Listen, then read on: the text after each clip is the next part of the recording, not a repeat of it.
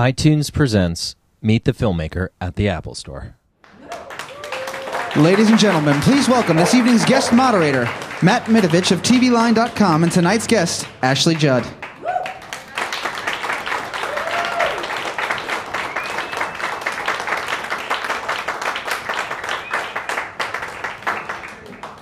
Hi, everyone. Thanks for being here. This is Shug. She may wander around. She's really confident you already love her, even though you haven't met her yet. So we'll see where she wants to go. I didn't prepare any questions for Shug. Well, Shug can tell you all about the best places in Prague to hike a leg.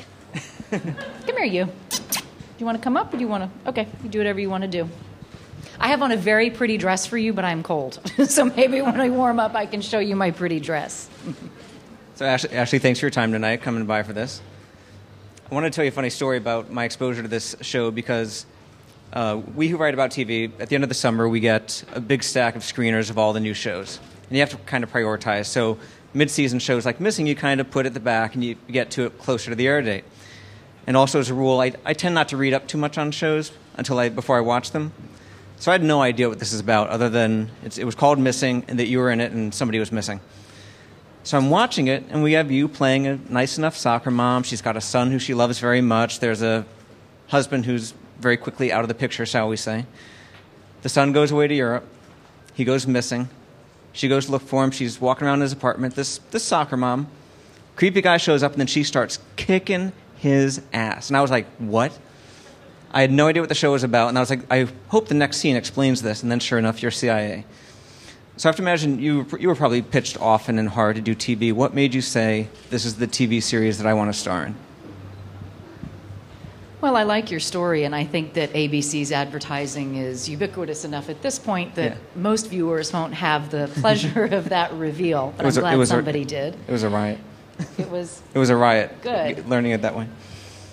Well, I did say hi. I just want to say thanks again to everyone for coming out. It's really nice to be here. It's a wonderful, relaxed setting, and I love doing Q&A. I have the pleasure of that format often, whether it's about the book I wrote or stuff I do with my other work. So I'm glad you're here, and I like your T-shirt. And well, we can talk all night. We can talk all night. Okay. Ironically, or coincidentally, is probably more accurate, my phone went a little kaput on the way here, and I was trying to book my Uncle Mark's tickets to Atlanta because I fully expect we'll be in the Sweet 16 in Elite 8. And I thought, oh, good, we're going to Apple. I'll get my phone fixed fast. I've had the good fortune of a lot of television coming my way and being offered to me. I basically retired in 2006, so I wasn't interested in anything except doing my international work and focusing on my recovery for quite a few years there. And then I went to graduate school, and while I was there, my agents were told to completely leave me alone, which agents can only follow instructions so far.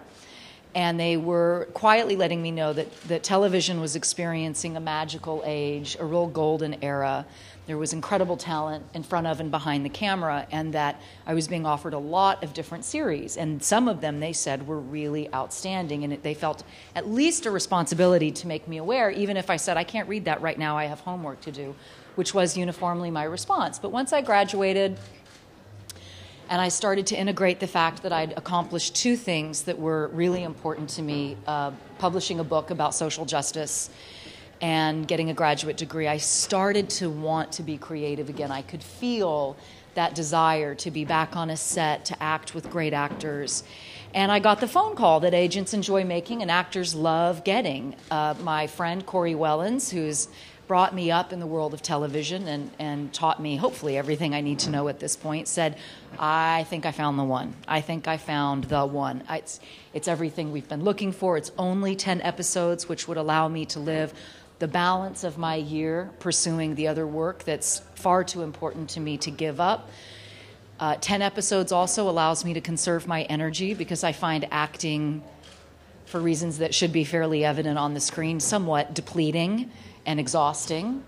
The character was real and complex. There was tremendous emotional depth, plus there was a lot of physical empowerment both are things that I really like to have when I play. So I decided to do it. They agreed to everything that was important to me, like surrounding me with other fantastic actors like Cliff Curtis, who you've seen in movies like Blow and Whale Rider, which was, one of the most special films of the last 15 years. And so to have really high-quality talent whose primary focus is really special independent films was great for me to have in a television series.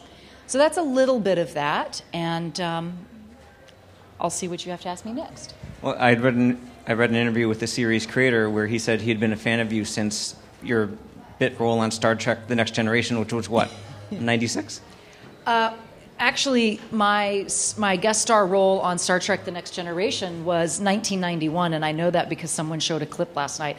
I was brand new in Hollywood. I had just gotten my braces off, I believe, and I went over to Paramount to audition for something, and at the end of the audition, they started whispering, which I thought was a good sign. And they were going to cast me, but actually what they did was cast me on the spot in something else, for which I had not auditioned, which was Star Trek Next Generation. I was immediately dispatched to the wardrobe department because there are no bras in space, and I had to be fitted for my very own personal Star Trek non-brassiere, and it's much more complicated for men, apparently. And yeah, did my 2 roles, my 2 episodes of that, and it was fun because I was still in acting school, yet I got to go to a set and sort of learn the technical piece and go back to my classmates and report. Tell us about the location shooting you did for the show, because my understanding is it's almost exclusively location shooting in the European cities that are featured on the show, which is some people liken the show a little bit to Alias, but that's a big difference for the show is all the location work. How important was that to give the show that added flavor of authenticity?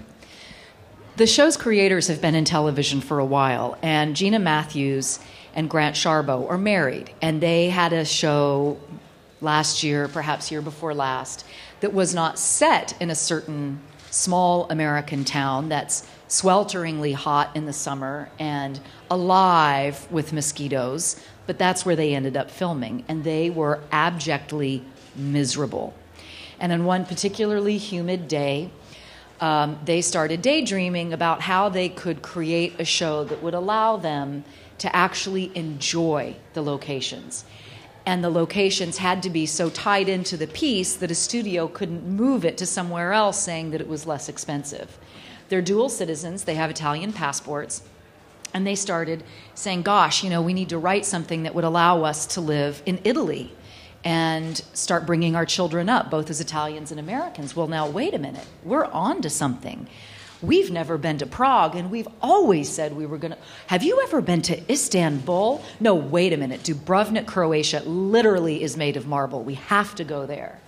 And together with Greg Poirier, who has a very fine talent for writing, these complicated plots with a lot of moving parts, together with them created Becca, created the show. Each episode is set in a different part of Europe and Asia, we should say, to be geographically correct, because Istanbul is partly in Asia. And then the plot emerged from there. Now, obviously, you're very well-traveled from all the work that you do. Was there any new places you got to visit being a part of this show? There were new places. I particularly enjoyed Hvar, Croatia, which is a small island. They have a lot of national parks. They take their wildlife conservation seriously, and it has that wonderful combination of mountains and sea. The dogs and I also enjoyed it because it's a port town, and everything is confined, and it's all pedestrian traffic. So I could open my hotel room door in the morning, and the dogs became little village dogs, and they'd run around and do their thing and bark at their friends and then come back. So it was a very pleasant place to film, and all the locations were beautiful. I mean, obviously, Istanbul is quite a spectacular place, and we had in each city to adapt to the realities of both the culture, the tourist season. So in Istanbul, we're filming Call to Prayer, hold the roll, okay, resume, and we learned about Balkan time, which is very different from European time, and I learned to order my snacks hours in advance of when I would actually need them. Now, you went into this fluent in French as former CIA agent Becca Winstone. Were there any? What other languages do you get to churn out? I get to speak some German, which obviously English is a Germanic language, and my dad studied German. And very minimally, but around the house, he would speak German to me growing up. So it was fairly easy for me to grasp the German, and I liked it a lot. I speak French and Italian, although my husband always teases me that my Italian has a Spanish accent because of my friendship with Salma. He says that her Spanish has ruined my Italian.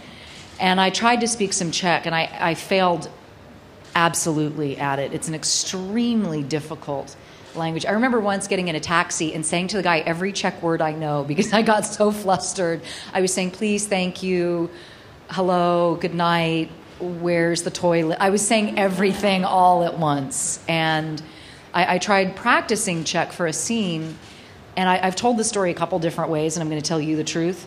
My assistant, who was Czech, actually said, oh, you're working on your Italian. And I was so mortified. And then she said, oh, you're working on your Russian. Normally when I tell the story, I just say the Russian part.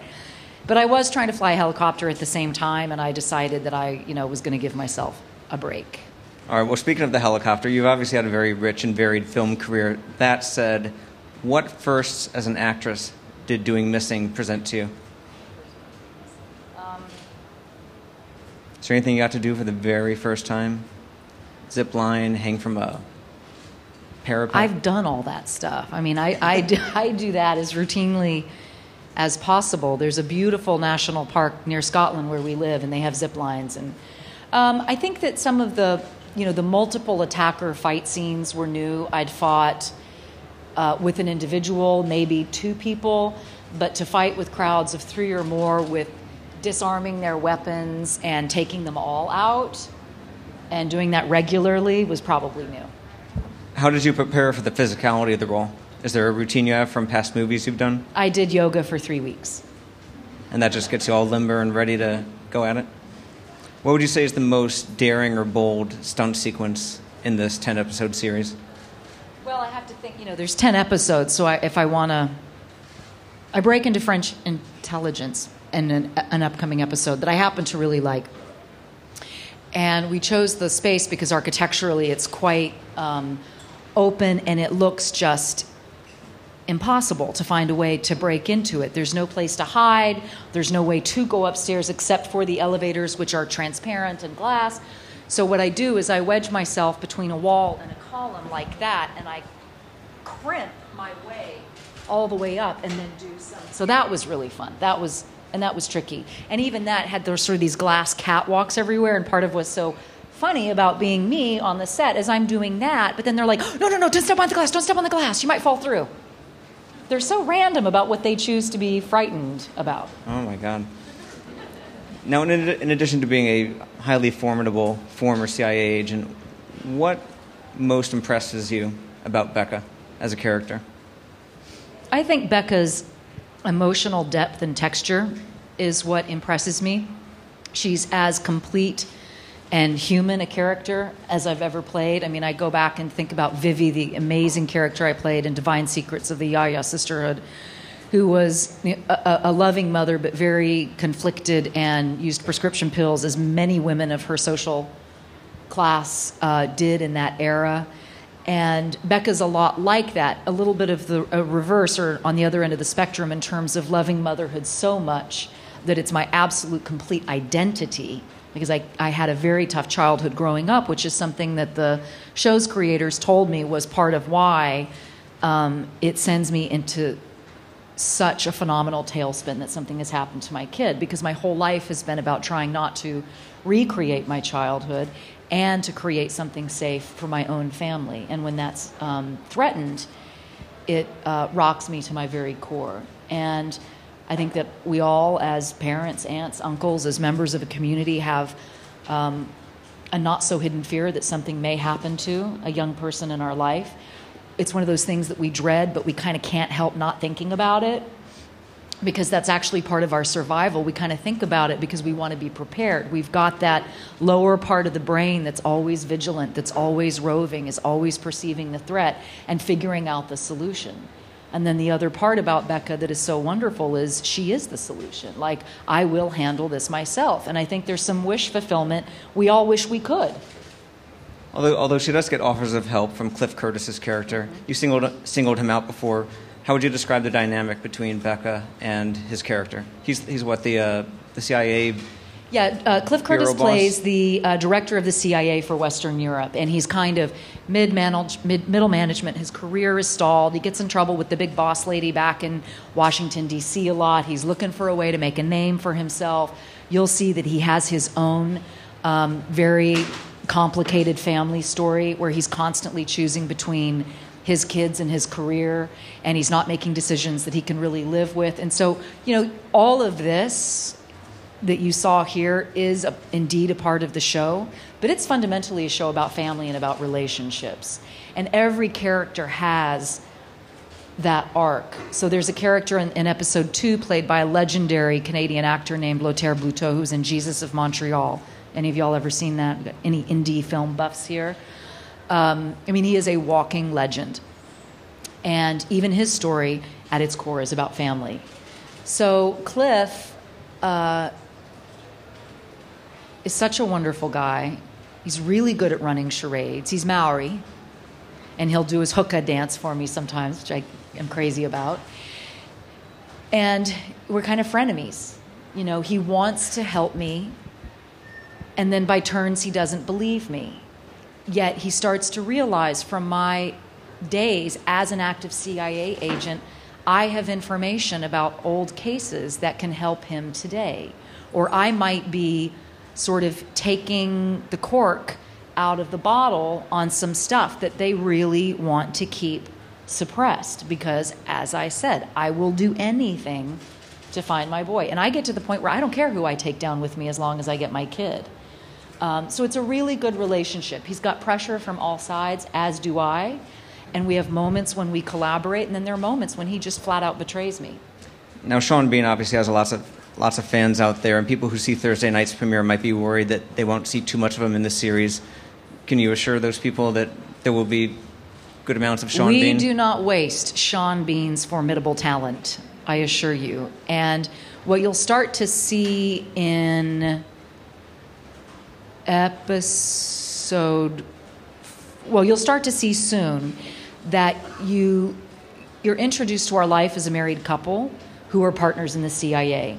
Because I start, to my horror, to suspect that it was our career then that has something to do with our son's disappearance now.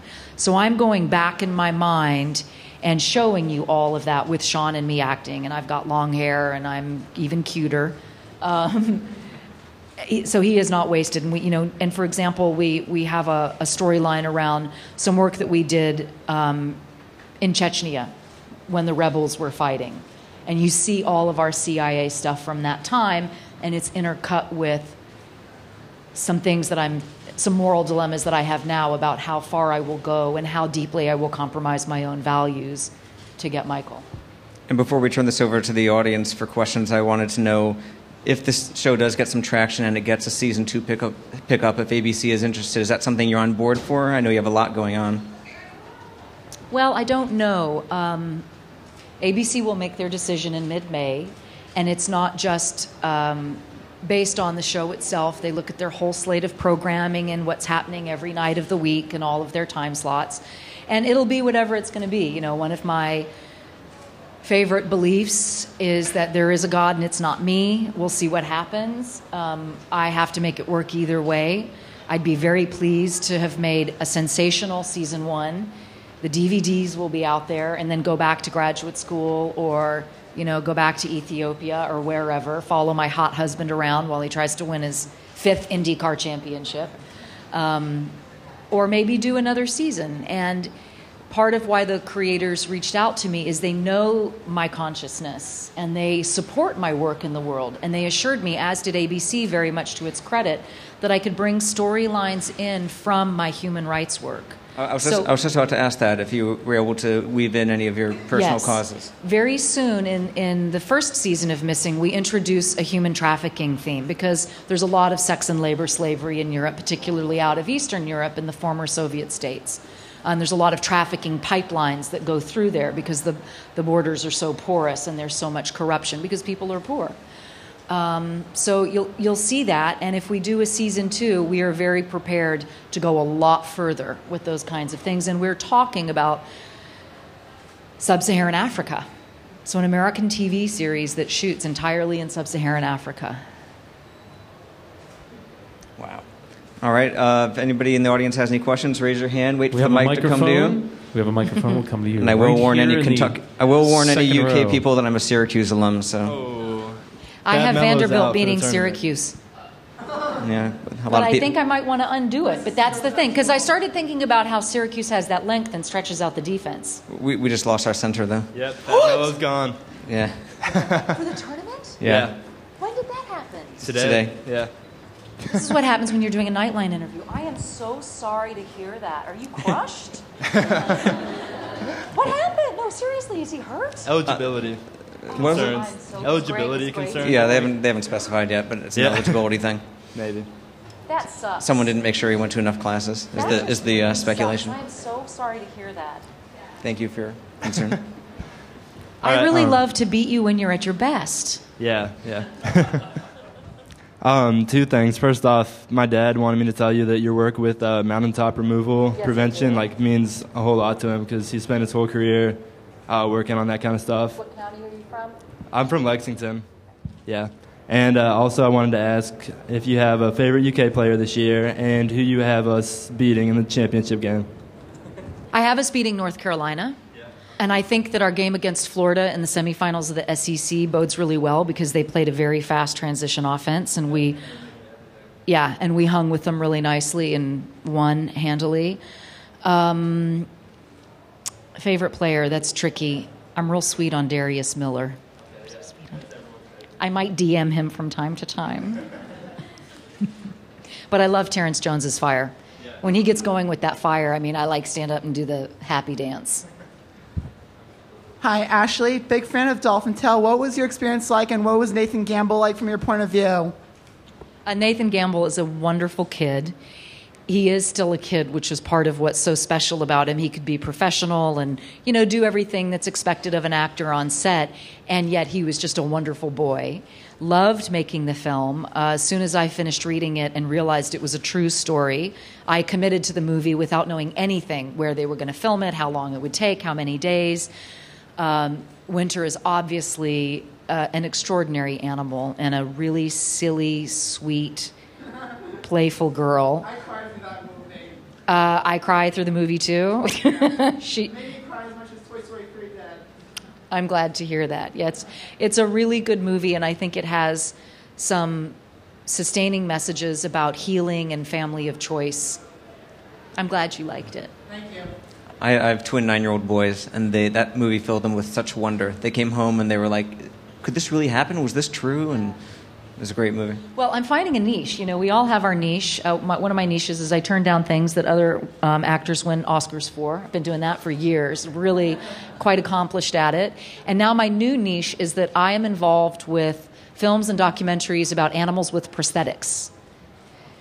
Very specialized, because I did Dolphin Tale, and then I just narrated a documentary called Eyes of Thailand about making prosthetics for elephants who have lost limbs due to landmine accidents. And it is absolutely incredible. In fact, it's coming out really soon, Eyes of Thailand. Hi, I love your dog. Thanks for bringing him. It's slightly on the personal for a second. You're the reason I got involved in activism, straight up. The Marie Claire magazine cover you did years ago inspired me to get into activism. I started my nonprofit because of you. So I want to give you a chance to talk about your book, because I don't know how many people here have read it. I've read it. I think everyone should read it. What's the next step for your social activism? I know you're involved in PSI. I know that's your passion. So. Bambi? Hi, Bambi, and thank you so much for letting me know that. And where I am with my social activism is that I believe somehow it all works together with the other interests in my life. I'm not real sure how, but I know that God has given me all of these interests, and that all the work comes out of the same consciousness. And so I just try to do the next good, right, honest thing and know that if I'm coming from a place of love and abundance, whatever I do in the world, it's all the same service. That sense of separation or distinction is actually a false construct. And I need to remind myself of that a lot because I have phenomenal opportunities.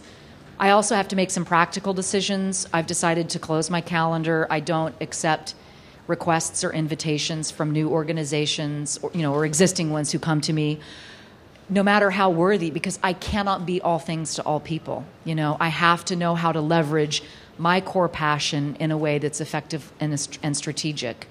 So I'm still with Population Services International. I'm on the advisory board of Abolition Demand, which addresses the demand side of sex slavery, which is really important to me because there will always be a supply of vulnerable girls and women in this world because we don't live in that perfect spiritual place yet. And I'm on the Advisory Council of International Center for Research on Women. You may be familiar with their current campaign to end child marriage. I believe that girls should be students, not brides. And I'm speaking at the UN tomorrow about all that is bitter and sweet. I'm on President Clinton's opening panel at the CGI winter meeting on Thursday, talking about the kind of revolution that's taking place in public health in terms of franchising public health. So I'm kind of doing, what I know to do as best I can, and bringing those themes and narratives into the show, Missing, to the extent that I can, will help me have a sense of integration. I put pictures all over the walls on the inside of my trailer while we were filming for 4.5 months from my trips to 13 countries thus far that I've had the opportunity to visit, some countries multiple times, like Congo. And I would take a nap every day, as is my wont. Learned that from Robert Duvall. And when I would wake up from my nap, I would look at these pictures, and in particular, there's one of a little boy in a slum who's taking his bath from a spigot, and he's buck naked, and he has the most wonderful, gleeful smile on his face. And I would talk to him and just say, I have no idea what you have to do with this show. I don't know what any of that has to do with me doing this show, but it has to do something because it's all me. I have lived all parts of this. So I just try to do the next good, right, honest thing and keep myself out of the way and see where it goes. Does that answer the question? Thank you. Next question here, third row to your right. Hi, I have a two-part question. At what point in your life did you decide that you want to be an actress, and what went into making that transition? Well, I think I started to act when I was a little girl. I didn't know that's what it was because it was a certain kind of pretending and acting and just a way of being that was very childlike. But there was a real specific moment when I was in the 3rd grade. I loved to read as a child. And I was reading a book, and the heroine was in some kind of a pickle. She had all this drama in her life, a bunch of emotional stress, and I was so caught up in it, like I could barely concentrate in school because I wanted to see what happened on the next page. And after school, when I was walking, I decided I wanted to be her and walk as she would and see the world as she would. And this is the part that's really interesting. I wanted the world to affect me as it would her. So I wanted to be sensitive in the way that... And I closed my eyes and I thought I was going to go, and it was going to all be different. And it wasn't. The blade of grass was still the blade of grass. But that's really acting. The definition that I found at Playhouse West, which is a Meisner school, is to live truthfully under imaginary circumstances. And I also found that acting for me as a child was a way to blow off a lot of steam. It was a safe way for me to express my feelings. I wasn't allowed to have big feelings in our house growing up, like my anger was unwelcome. I wasn't comforted a lot when I was lonely or in pain. We grew up in as everyone well knows, a very loving home in many ways, and also a severely dysfunctional home in others. So, when I would go into my room and do this stuff, it was a lot of what wasn't welcome at the kitchen table at supper time, if we even had supper. And I joined the Peace Corps when I was in my senior year at the University of Kentucky, but I had this nagging fear that if I didn't try acting professionally, I might regret it. And I knew enough, from grown-ups that could be a haunting life choice, not to have the courage and the vulnerability to risk something. And I also was pretty confident if I went to Africa as a young woman, I might not ever come back. That I would have started this long ago, and I'd be like my friend Teresa, who started in the Peace Corps and has now lived in Central Africa for 35 years. So I went to Hollywood, and the rest happened very quickly. It happened very quickly. I was reminded earlier today that being a working actor and then a star, happened in the space of months for me. You come from a musical family, so if you could pick any role in a Broadway musical, whether on stage or on film, what would it be? Well, years ago, I thought that Cabaret would be a good fit for me because the whole point is she sings badly. And I wouldn't have that pressure and that expectation of a good vocal performance every night. And I'll have to think about it. I did Cat on a Hot Tin Roof at the Music Box Theater for 6 months, and that was before recovery. And I would love to do a play again at some point in recovery because I think the experience would be very different. Much better. Much better. Hi, Ashley. Going back to the answer to your question about becoming an actress, with the new series, how much of you do you see in the character and vice versa? I do think Becca Winstone from Missing and I have a lot in common. Strong, resilient, determined, resourceful, difficulty taking no for an answer, prone to violence. No, I'm just kidding. I'm just kidding. Physically very empowered and strong. A real sense that it is absolutely our responsibility to protect those who are vulnerable in our society. A desire to live a principled life. And yet everything else is different, but the important thing is that I identify with the feelings. And that's, one of the big premises of recovery, in fact. My situation may differ from yours. Our stories may not be alike, but there's identification with each other's feelings. And so when we sit in a healing circle together, it's like, yeah, I know how you felt. And this is what I did, and I feel a lot better now. And we share that amongst ourselves. And I was thinking earlier today, too, I don't draw necessarily from my own life experiences, but I hold a standard for myself that I will draw from what I know to be my fairly astounding capacity to feel. And I don't let myself cheat. I require that level of performance from myself in everything I do. And if anybody knows how to act and be fake and be good, please see me afterwards. It's tiring to do it the way I do it. You had a question? Yeah, I did. Well, I'm Syracuse alum also. So I do think that if they do make it to the final, which they probably won't without Fab, against Kentucky, 96, I think it's maybe time for payback, but we'll see. But my question is about film versus television. And now it probably seems a little more seamless in terms of people have done it. When you were thinking about this role, did any of that come into play? Not that you would necessarily go back to film or just do film, but just the fact that it seems a little more seamless than it was, say, 10 years ago. It definitely is. And I remember watching The Big C with Laura Linney, who's a very fine actor, and seeing Liam Neeson doing a quick guest turn. And Toni Collette, who I think is incredibly gifted, doing her wonderful show, United States of Terra. And obviously Mary Louise Parker is a wonderful theatrical and film actor. So it is very seamless, and there's not, it used to be that there was a sense of if a TV actor managed to do film, that they were going uptown a little bit, and there's not that anymore. It's the membrane, real or imagined, is gone.